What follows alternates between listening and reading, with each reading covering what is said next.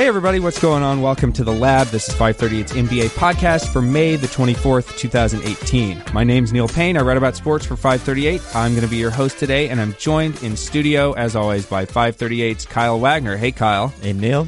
And on the line from Chicago, our fellow sports writer and co-podcaster, Chris Herring, is back. Hey, Chris.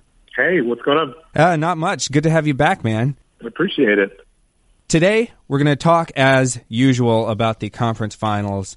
Right now, a little bit of an interesting twist in each of these series, with Boston taking the lead over Cleveland, and, of course, with Houston knotting up their series against the mighty Golden State Warriors. But before that, let's briefly talk about, well, football. The NFL announced a rule change Wednesday that prohibits players from kneeling during the national anthem, which is a clear response to the protests against racism started by Colin Kaepernick in 2016 and the subsequent controversy that President Trump inserted himself into last fall. The NFL took a lot of criticism for silencing its players yesterday, but Kyle, you were making the point before the show that the NFL's new policy is basically the same one that the NBA has had going back for years, and they've kind of avoided criticism for the most part on that, right? Right. So the big difference is that policy is in the CBA for the NBA, whereas the NFL owners kind of independently of the players' union put this into place. It was really pushed by the Hawks in that organization, whereas like there are more liberal owners who just don't have the same sway as Bob McNair or Jerry Jones, who you would imagine had a lot to do with this policy. So the NFL's new thing is, the players can stay in the locker room. The teams themselves will be fined, which that in itself is a mechanism to kind of give teams cover not to sign players they think are risky, such as Eric Reed, who's a very good safety before, he was involved in everything, or Colin Kaepernick, obviously. But yeah, the NBA has a similar rule on the books and just kind of skates on the idea that, we're a more liberal league, we're a more liberal, setting in many obvious ways. That's true. But on this issue, it's policy that the NFL's just taking a beating on is very, very similar. I think Kyle is spot on. This is pretty similar. The main difference being, like you said, the CBA technically requires it, and it's something that had been there already in kind of the bylaws. But I think the biggest difference here, there are at least two. One, the NFL has made this a much, much bigger part of their fabric. Literally, you go to a game, which I haven't done in a long time, and they literally blanket the entire football field, and football fields are a big thing, big, wide thing. They blanket the whole field with a flag. There's been conversation and plenty of stuff written about the league's tie to the DOD with regards to, and the money that, the league has kind of prompted organizations to pay to be able to honor veterans and people on the field, and kind of how a very weird backroom relationship there is with that. And so that's part of it, that the NFL has kind of injected this into the league itself, as far as making this important for whatever reasons, whether it's monetary, what have you. But secondly, and Kyle alluded to this as well, the NBA is a lot more liberal. The NBA has not fined people for not, being there for the anthem, or for not, if they turn their back or whatever. They haven't fined people for that. They didn't fine people for wearing "I Can't Breathe" T-shirts. The league, at best, if you want to call it this, they've kind of turned a blind eye to it. You remember the WNBA issue with some of this stuff as well. They were going to fine a team and then decided to back off and say, we were wrong about this. We apologize. And so they might be uncomfortable with it from a monetary standpoint, as far as what it means for sponsorships and what have you, and for the way the league has talked about for a few days in the news cycle. But they also haven't gone out of their way to fine people. If anything, they've avoided doing that because they don't want to come down on the players, because the makeup of the league is much, much different. And because they, even yesterday, you look at the issue with the Milwaukee Bucks and the very strong statement that they put out. One of their players was basically abused by the police. That's fundamentally different than kind of a lot of the stuff that you see in the NFL. And I think it speaks to the fact that they are trying to respect their players more than what you see happening in the NFL. Right. And the same thing happened in Sacramento, we should say, too, where Vivek Ranadive and the entire Kings organization just came out in support of things going on out there also. Yeah, the protest outside the game during the season. Where they played the game in front of basically not having a crowd, which, I mean, I guess it's happened in baseball too with the Orioles, but that right. tells you when you're willing to kind of forego that much money and you're more concerned about the way that your players feel and feeling that they're respected and letting that be more important for a day, 2 days a week, whatever it is, than the idea that if you lose a sponsorship or you lose sponsorships, that's a level of integrity that I don't think anybody in the NFL can even argue that really matches up, with the NBA. The NBA has made that more of an issue and caring about the well-being of their players and the fact that their players feel like they're being heard as opposed to what you see with NFL. And there is a part of me, too, that wonders the power structure of the NBA and even the players that are at the top of the union in the NBA, some of the best players in the world, that also is something that kind of stands out to me, too, as being different from the NFL, where a lot of those guys aren't very involved.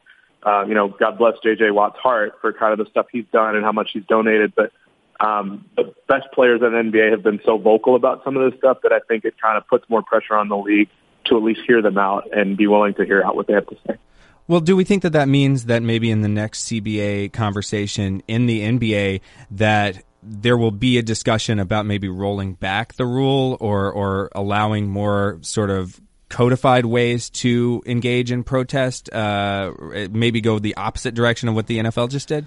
I'd be surprised for frankly, the reason that Chris just laid out, where a lot of the union leadership is like that top-level marquee player that has more to lose than a lot of the NFL players who have been speaking out. So like that cuts both ways, where, yes, it does show a little more from the NBA's ownership that, the Kings are willing to, allow just basically full-on protests and like not try to, bust that up and do anything, just play the games as they are and say, we hear you.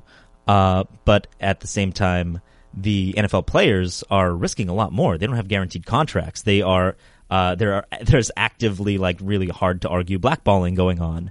And, so this is a step that the NBA players just haven't shown the appetite to, kind of be as, forceful about their protests because, they're in better dialogue with their ownership. The one exception I would say is, so of the players who, a few years ago got up and said like, hey, we'd like to, be in front of something. Carmelo Anthony actually has, been the most vocal, the most, outside of, really, standard scripted, press events. Carmelo Anthony has shown that. So if he gets more involved, even though his playing stature is diminished, that could move a little bit too. The last thing I would say though is that and this is going back to the NFL, the whole notion of any of these policies actually meaning anything or actually buying you anything is absurd, because this morning we have the quote from the president that says, I don't think people should be staying in the locker rooms. You have to stand proudly for the national anthem, or you shouldn't be playing, you shouldn't be there, maybe you shouldn't be in the country. You should stand proudly for the national anthem. It's never enough. Yes, it's never going to be enough. You can never really, kind of bargain things down enough to kind of satisfy some people. Okay, on that note, let's move on to the NBA playoffs and the conference finals. But first, let's have a word from our sponsor, ZipRecruiter. Are you hiring? Every business needs great people and a better way to find them. And something better than just posting your job online and praying for the right people to see it. ZipRecruiter knew there was a smarter way, so they built a platform that finds the right job candidates for you. ZipRecruiter learns what you're looking for, identifies people with the right experience, and invites them to apply to your job. These invitations have revolutionized how you find your next hire. In fact, 80% of employers who post a job on ZipRecruiter get a quality candidate through the site in just one day. And ZipRecruiter doesn't stop there. They even spotlight the strongest applications you receive, so you never miss a great match. The right candidates are out there, and ZipRecruiter is how you will find them. Businesses of all size trust ZipRecruiter for their hiring needs, and right now, listeners to The Lab can try ZipRecruiter for free. That's right, free. Just go to ZipRecruiter.com/thelab. That's ZipRecruiter.com/thelab. One word. ZipRecruiter.com/thelab. ZipRecruiter, the smartest way to hire. And now, back to the show. Let's start with the Cavs and the Celtics. They played Game 5 of the Eastern Conference Finals Wednesday night. And stop me if you've heard this one before, the Celtics won at home. Boston's 96-83 victory gives them a 3-2 lead going back to Cleveland with a chance to eliminate LeBron James before the NBA Finals for the first time since 2010. Guys, what jumped out to you about Game 5 of this series? LeBron looks tired, man, and he can say he's not tired, he can claim he's not tired, but that's not the same LeBron that we saw in Game 3 for sure. And so we talked before we didn't get a chance to talk after Game 3 for Game 4, but LeBron is not coming off 4 days rest here. He's coming off back a couple games in a row where he's just on regular rest, and it showed. He's just not doing the same things, covering the same ground. And when that's happening, and when J.R. Smith isn't giving you anything, and Korver isn't for whatever reason, so after the game, Ty Lue said that Korver didn't play because the Celtics declined to play Ojeleye, which is a little baffling. Very odd. But there were some strange lineup situations also. But overall, that's because LeBron isn't at the center of that. And if that's the case, if LeBron is just worn down, even some small percentage, that changes the fabric of the Cavs a lot. Yeah, I mean, honestly, there wasn't a whole lot that stood out to me yesterday that hasn't already stood out to me. I mean, the Cavs just don't have enough viable options outside of LeBron to be less than great. I mean, they've already lost a game in the series where he had a 40-point triple-double. And so Ty Lue having a game where he just basically opts not to play Kyle Korver, who's been, at times the second best Cav in this series, that's odd to me.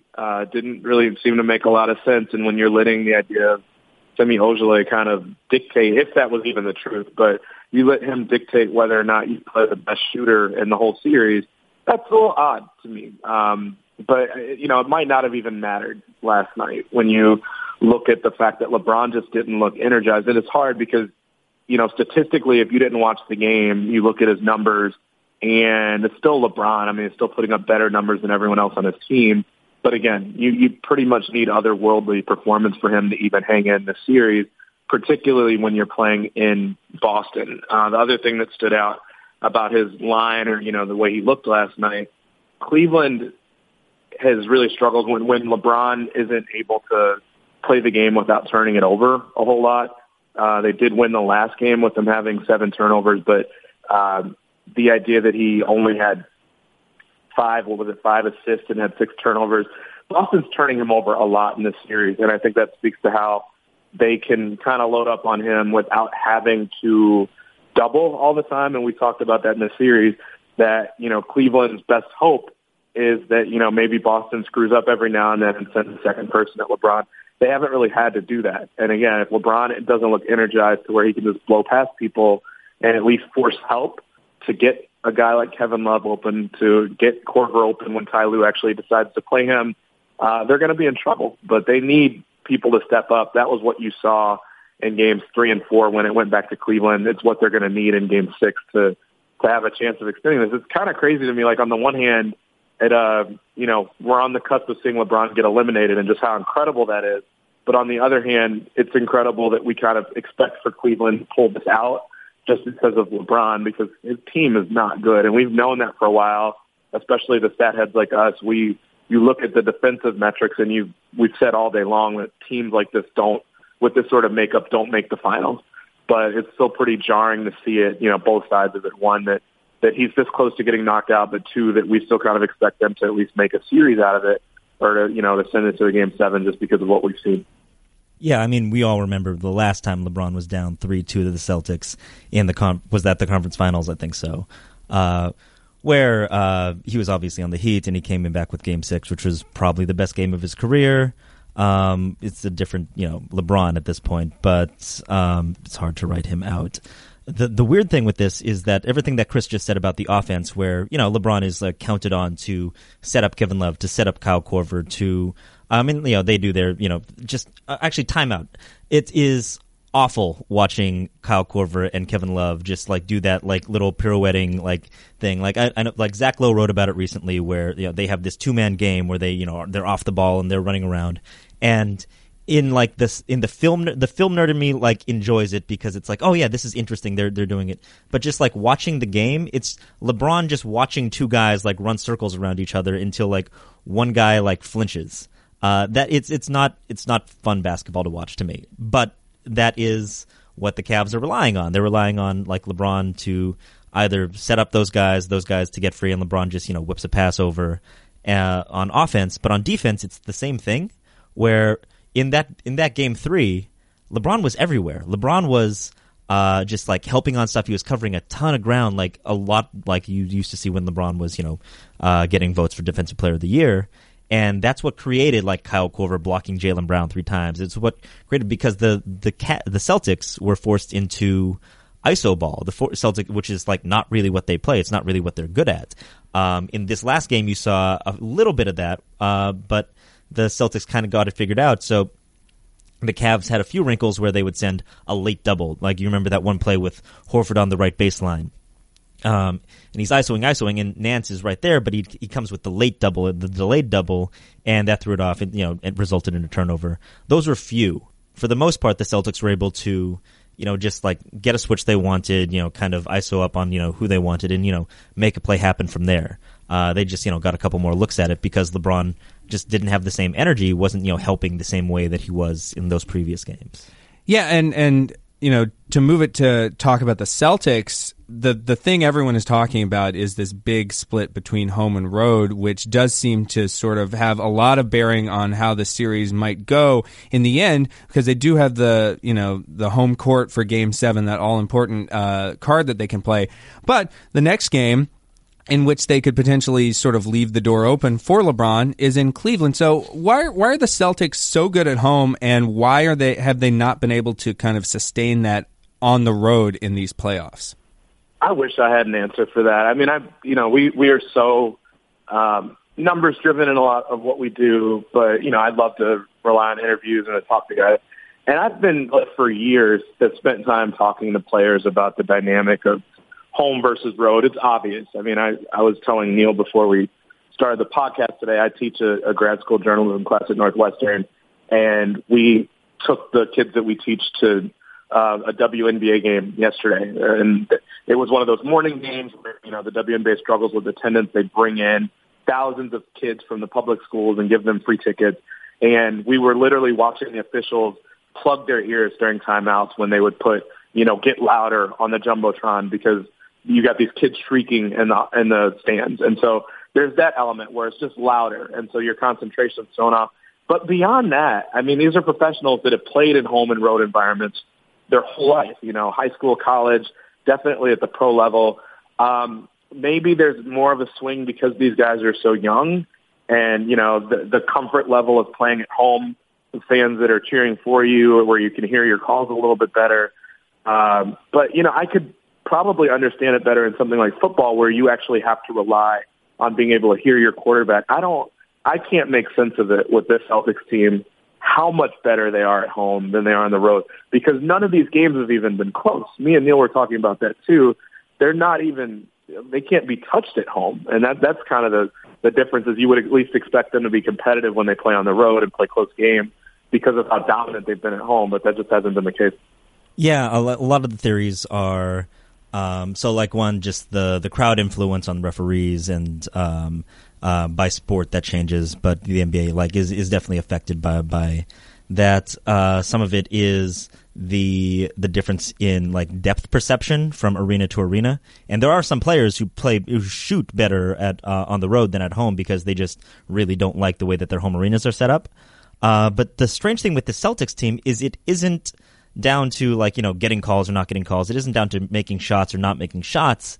It's down to just they look incompetent on the road on offense. They can't get a play going. They can't get the ball inbounded. They can't, enter the ball into the post in a way that just doesn't make sense for how sharp they are at other times. So, like Chris said, I wish I had an answer, but the answers that we have for the general home road splits, in the way that team sports work, in the way that spectators sports work, the way that the NBA works.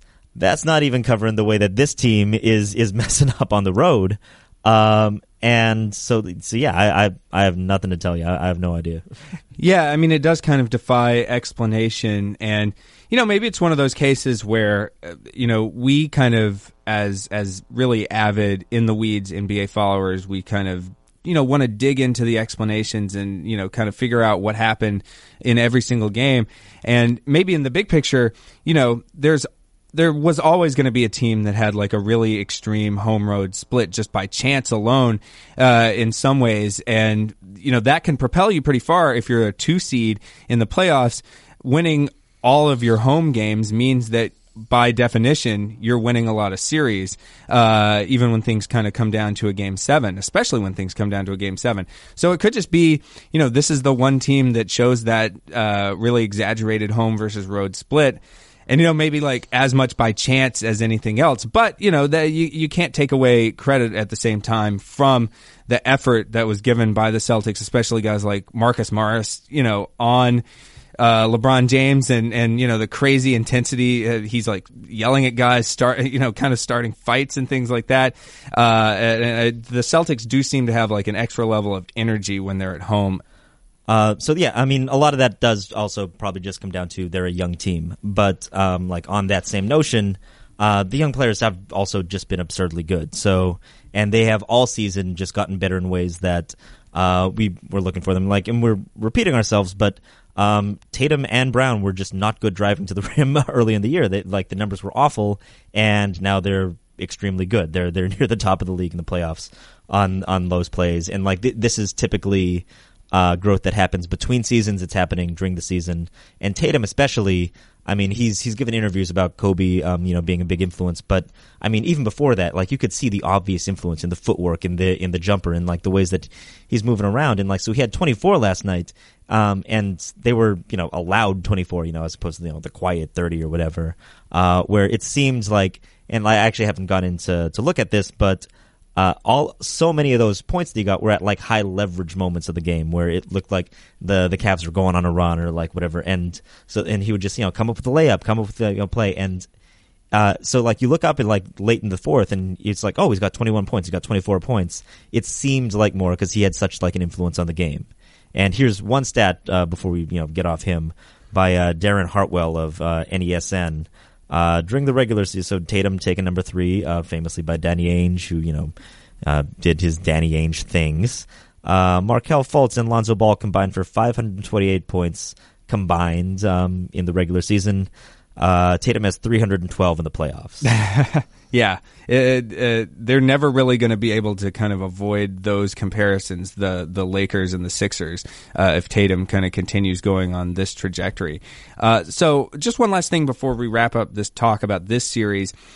What can we expect out of the Cavs going into Game 6? I know they're up against elimination potentially, and LeBron teams have traditionally done quite well when they were facing elimination. I think they're 10-3 under that situation in the last 5 playoffs. And at the same time, this is one of the most unpredictable teams I think we've seen, even by the standards of these sort of teams that show they can flip the switch on and off at will that we've sometimes seen in the playoffs in recent years. This Cavs team seems to be sort of on another level even from that. So, Chris, what are you looking for out of the Cavs in this? Is it just as simple as LeBron being more rested and hoping that his role players knock down some shots around him? But here's the thing, Neil. I mean, he's not going to be more rested, and that's kind of the problem here too. I've seen different people raising this question. We had that long layoff last week from when the teams finished their games like in the middle of the week or early part of last week to then not playing again until the weekend. And, basketball Twitter was like on its deathbed because they're like, we really have to go 3 days without a game.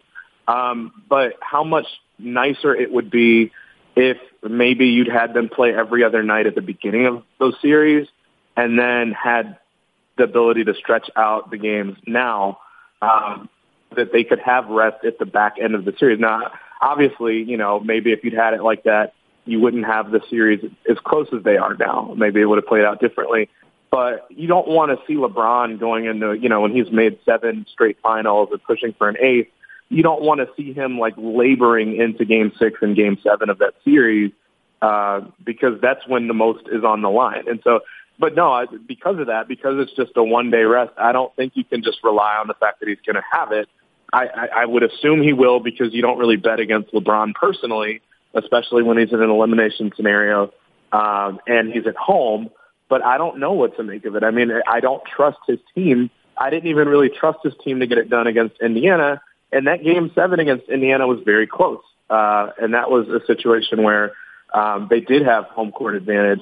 But that game was close. And Indiana could have potentially won that series had a thing or two gone differently as far as calls, as far as last-second shots and stuff like that. So I don't know. I mean, truthfully, the Celtics have impressed me. And the fact that they've got one more game at home, no matter how this plays out, yes, that would be a huge pressure situation, but they had a Game 7 earlier in this postseason and came out pretty well, obviously, on the winning side of it. So I still kind of trust Boston to get it done. I think Cleveland will find a way to win Game 6. I would assume LeBron will play his butt off like he generally always does. I think he's got the highest scoring average in league history in Game 7s if it gets there. But it's a certain point you can't just trust him to just get it done every single time, especially with the deficiencies on that roster. But they need to play Korver more. I think you have to have another shooter out there with them. And using Ojale as a reason not to is just foolish. Yeah, for me, the things to look for from the Cavs are, one, more Korver. Just he has to play, and if you have to take minutes away from JR, if you have to start instead of JR, that just has to happen. JR hasn't given you really anything. I would hope for more minutes from Nance. I would think they really need to get away from the lineups where they don't have Love or LeBron on the floor. They should be playing the Love at center lineups more. I'm saying, they play Tristan more, play Nance more, but also play the lineup. But that's what works for them. They've gotten good minutes out of Nance. They've gotten very good minutes out of Tristan. But also, throughout the entire season, the Love at center lineups have just been effective for them, and they need to, really get into what's working for them. I would say I philosophically disagree with the idea that teams should be able to rest up and be at their full selves, because this is a generational thing where when LeBron was on the Heat and crashing into the aged Celtics, no one really cared that Paul Pierce and KG were dog tired and you're trying to keep up with him. This is an advantage that you have early. This is an advantage that the Celtics have now, being so young and just running the Cavs out the court. And it's one that they will suffer if they stay together and are still succeeding late in their careers. Yeah, that's a very big picture take, Kyle, on the arc of these teams. But in the short term, at least, according to the Carmelo model at 538, the Celtics have a 73% chance of closing this series out. Okay, let's switch gears and talk about the Western Conference Final, which the Rockets knotted up at 2 games apiece with their 95-92 win over the Warriors on Tuesday night. And guys, the way that game started, the Warriors looked like they were going to run the Rockets completely off the court. They were at home. They had won 16 consecutive games at home. And it seemed like they were just easily on the precipice of going up 3-1. The Rockets deserve a tremendous amount of credit for staying in that game, sticking around, and then gutting it out at the end. And their defense shut down the Warriors down the stretch of that game. And I think the Warriors also kind of ran out of gas also at the end of that game. But what were you guys thinking when you saw the way Houston kind of came back? Did that change some of the things that we've talked about already in this series about Golden State being heavy favorites and clearly the better team, and Houston, Chris Paul not being able to make things happen?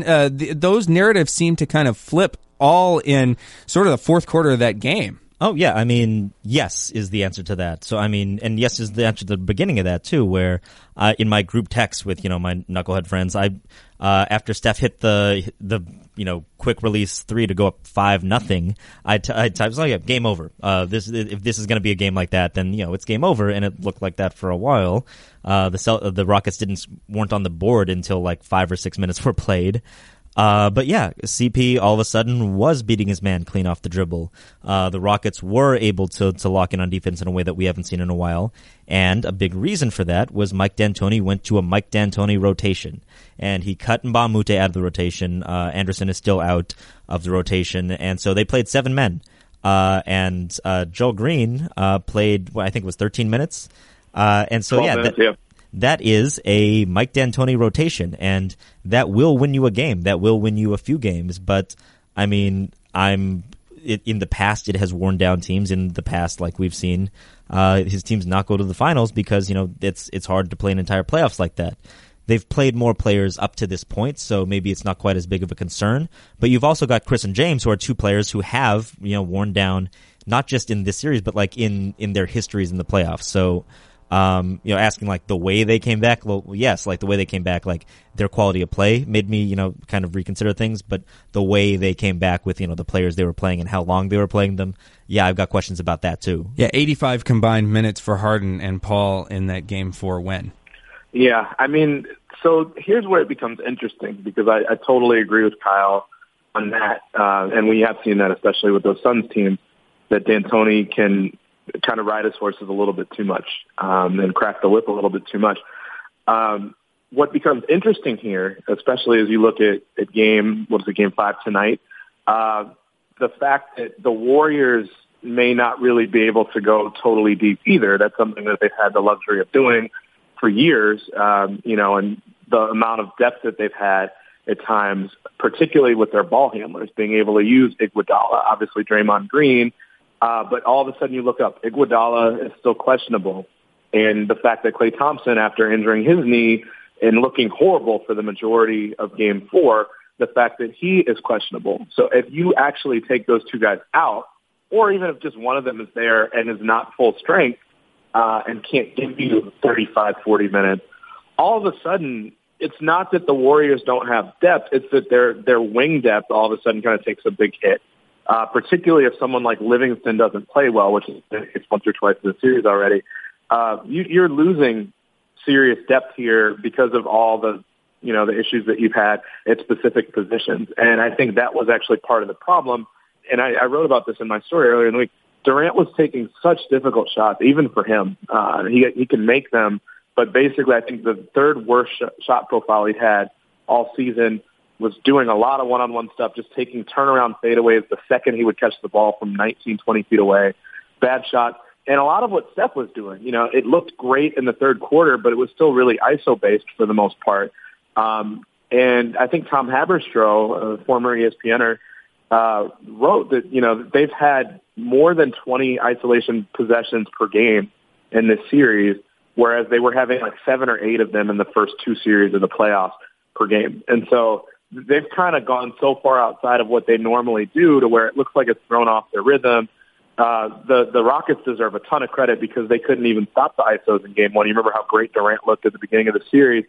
So they deserve a ton of credit for kind of staying on their assignments as well as they have. Harden looked great on defense at moments in the last game, too. He deserves credit for that. But the Warriors just have to get back to doing what they do as best they can, which is moving the ball. They shouldn't be trying to beat Houston with Houston's style of play because their advantage, they can wear Houston down defensively, especially with the minutes these Rockets players are playing, if they just move the ball and force Houston into rotation. You don't do that as much when you're playing one-on-one.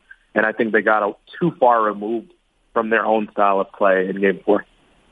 So, yeah, let's talk about Game 5 then, because now the series has shifted back. Houston will be at home, and they also got home court advantage back, which they had sort of promptly thrown away at the beginning of this series. Do we think Houston can kind of sustain? I know that you, Kyle, had just mentioned that Mike D'Antoni basically shortened his rotation and is relying a lot on his stars, even by the standards of a team this deep into the playoffs. Is that something where you can kind of ask that of these guys for just a few more games and try to cross the finish line, get into the finals, see what happens? Or was that a one-time ask and they really are going to have to sort of figure out a different solution going forward? I don't see them going that direction. Typically, Mike D'Antoni, once you fall out of favor, it's tough to get back into that rotation, especially in the playoffs. He's given a lot of interviews where he says change man, different coach. True. So they really need Mbah Moute though. They need that extra player. So it's not just the stars that are playing all these minutes is the thing. Your seventh man only played 13 minutes. PJ Tucker played 44 minutes. That's something that is really hard to sustain. So I feel like you're going to see this as early as the second half of Game 5 here, especially if, like Chris says, the Warriors go back to their style where they're moving on these off-ball screens.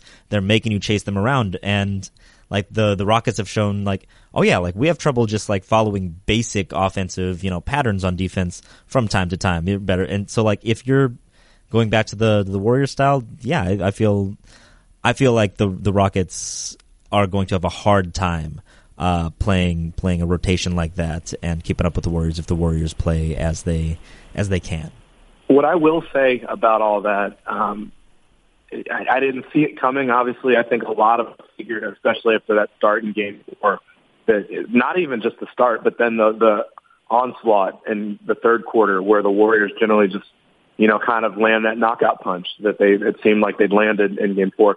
The Warriors could be in real trouble if Clay isn't right and if Iguodala isn't back and healthy enough to really contribute, because it does put them in a spot where all of a sudden, KD at times doesn't really know how to play within their team concept. He does so much one-on-one stuff, and he's so brilliant at it.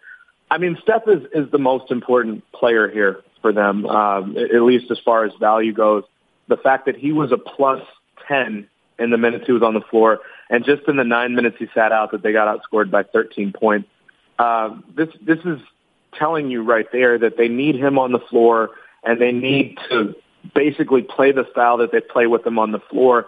When they're playing the style that Durant likes and that, that he thrives with statistically, even at the end of the season when Steph wasn't there, they can score that way, but they're not the elite scoring team that they are the same way, because it doesn't always get other guys involved. And for a while in the series, he played like 75 minutes at the beginning of the series and only had 2 assists. And so you don't want to see them falling into that trap. And I wrote about that at the end of the season, is that was one of the things I was concerned about.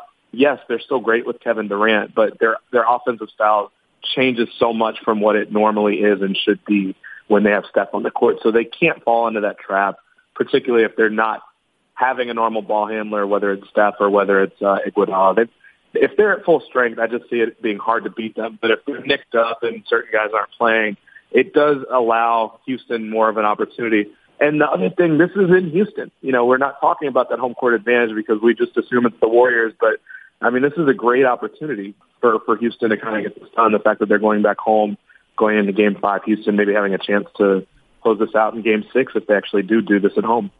Okay, so having said all that, would each of you guys take the Rockets to win the series, or are the Warriors still the favorites, do you think? I still have the Warriors. Yeah, I'm a coward. I can't do it. I mean, there are just too many sustainability questions about this. The style of play that the Rockets often use, although they've moved the ball much better lately. The minutes that you're asking guys that have been, I don't know if you could call them minutes prone, but, have kind of worn down. We all remember Harden last year in the series against the Spurs, just wearing down, and D'Antoni kind of putting these minutes on them. And the fact that, I tweeted during Game 4, this series may very well be over unless something really crazy happens. And then the Warriors shoot 3 of 18 in the fourth quarter, the worst shooting quarter they've had all season. That qualifies as crazy. Even if the Rockets prompted some of that with how well they were playing defense, that's probably not something that's going to repeat itself. Who knows? Maybe Steph won't get as hot as he's gotten the last 2 games at times, and so stuff will balance out. But I just don't know that the Rockets are going to do quite enough. Maybe they get one more game. Maybe it's Game 5 that they get, and they take a 3-2 lead.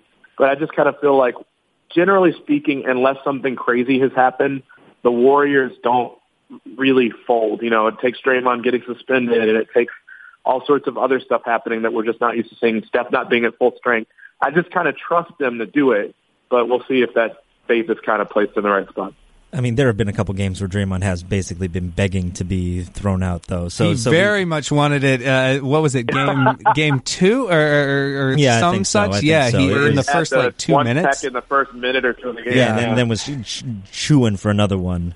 But yeah, I tend to agree.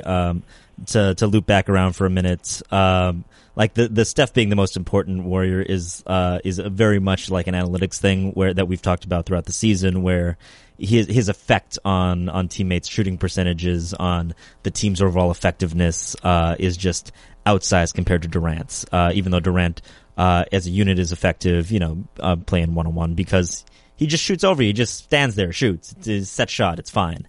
And it goes to like the order of operations thing also, where it's fine to do that in the finals if it's like if the series is just slogged to a halt because these two teams have scouted and know each other forever, and you need to just generate shots like as Kyrie Irving, as LeBron James, as Kevin Durant.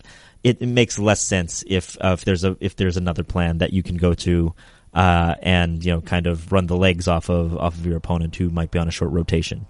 One thing I wanted to shout out quickly is like one of the more interesting stats I saw. So there was a big free throw disparity also in Game 4, which many Warriors fans have pointed out. So you go to Rockets Reddit and a user named Blueberry. It took a little deeper dive, and I thought it was good. So I'm just going to read from it a little bit. Yesterday, the Rockets shot 27 free throw attempts to the Warriors 15. However, the fouls committed were 27 Golden State to 19 Houston. And once you consider the intentional fouls the Warriors took on Hackett Capella and one on Livingston at the end that should have been let go, the gap goes to 23 to 15 free throws, and 19 to 22 actually swings the other direction on fouls. So, that's just another reason to think that coming back home to Houston, the Rockets, probably can get one more out here, but I'd still take the Warriors, in aggregate. And that point does go back to what we were saying about home court as it pertained to the Celtics also, that in the NBA it's one of the strongest home court effects of any league in kind of North American pro sports, and there's a reason for that. I don't know if it's officiating bias. I don't know if it's, the home crowd firing people up, but there does seem to be something extra about playing at home in the NBA, especially in the playoffs, that gives you an extra boost. I mean, the one thing hopefully we can agree on, because of the way this postseason has played out and because of what we saw in a really interesting Game 4, if nothing else, let's just have at least one or two more close games before we get into the finals, which, depending on who we get in the finals, could be kind of a bloodbath anyway. I mean, the fact that we had obviously a very tight Game 4, 95-92, kind of a back and forth, a really odd back and forth game where, like we said, Houston didn't score at the beginning, and then all of a sudden Houston pulled ahead, then Golden State went on their crazy run in the third, all for Houston to come back and win in the end. That was the first close game we'd seen really in 2 full weeks, on a playoff schedule where we basically have games every night. You have to go all the way back to Game 5 between the Celtics and the Sixers, the series clincher there for Boston, to where we had a game that went into a clutch moment, meaning that the score was within 5 points in the last 5 minutes of play. You had to go all the way back to May 9th to have had the last game like that until we got to Game 4 of Rockets Warriors. And so just the long drought we've had where really these games, maybe you stay tuned in just because maybe something crazy happened. It's kind of lame in a way that we haven't had any competitive games. I think it probably speaks to a few things that Neil and I were talking about before the show. Maybe just the role players stepping up in a different way at their home versus on the road. But just, just cross your fingers for a good game. I don't even necessarily know that I care who wins, but let's just get a good game, at least one more good game before we go to the finals, because I just feel like whoever wins this Western Conference series is going to be such a heavy favorite once they get to the finals that it'd be cool to see one more good game before we get to that stage. I mean, yeah, I agree. I think everyone agrees that we've all wanted this series to be good all season long, but we are just days away, I think, from me introducing my, objectionable opinions that Boston advance out of this series, can put a scare or a little more than a scare into either of these teams. Okay, so you're going to bring that take if and when the Celtics do emerge. So keep a listen out for that one to all of our listeners out there. And I think on that note, we're going to close up this week's show. We'll talk to you again early next week with even more playoff analysis, and we'll have some clarity, or more clarity at least, on who will be playing in those NBA Finals by then. Our podcast producers are Tony Chow and Nina Ernest. Our podcast commissioner is Chad Matlin. You can keep sending us your questions and comments at podcast@538.com. Whatever your favorite podcasting app is, we are also there, whether it's the Listen tab of the ESPN app or on Apple Podcasts, where you can subscribe at itunes.com/538. Be sure to review and rate the show. It helps others discover the program. For Kyle and Chris, I'm Neil. Thanks for listening. Talk to you next time.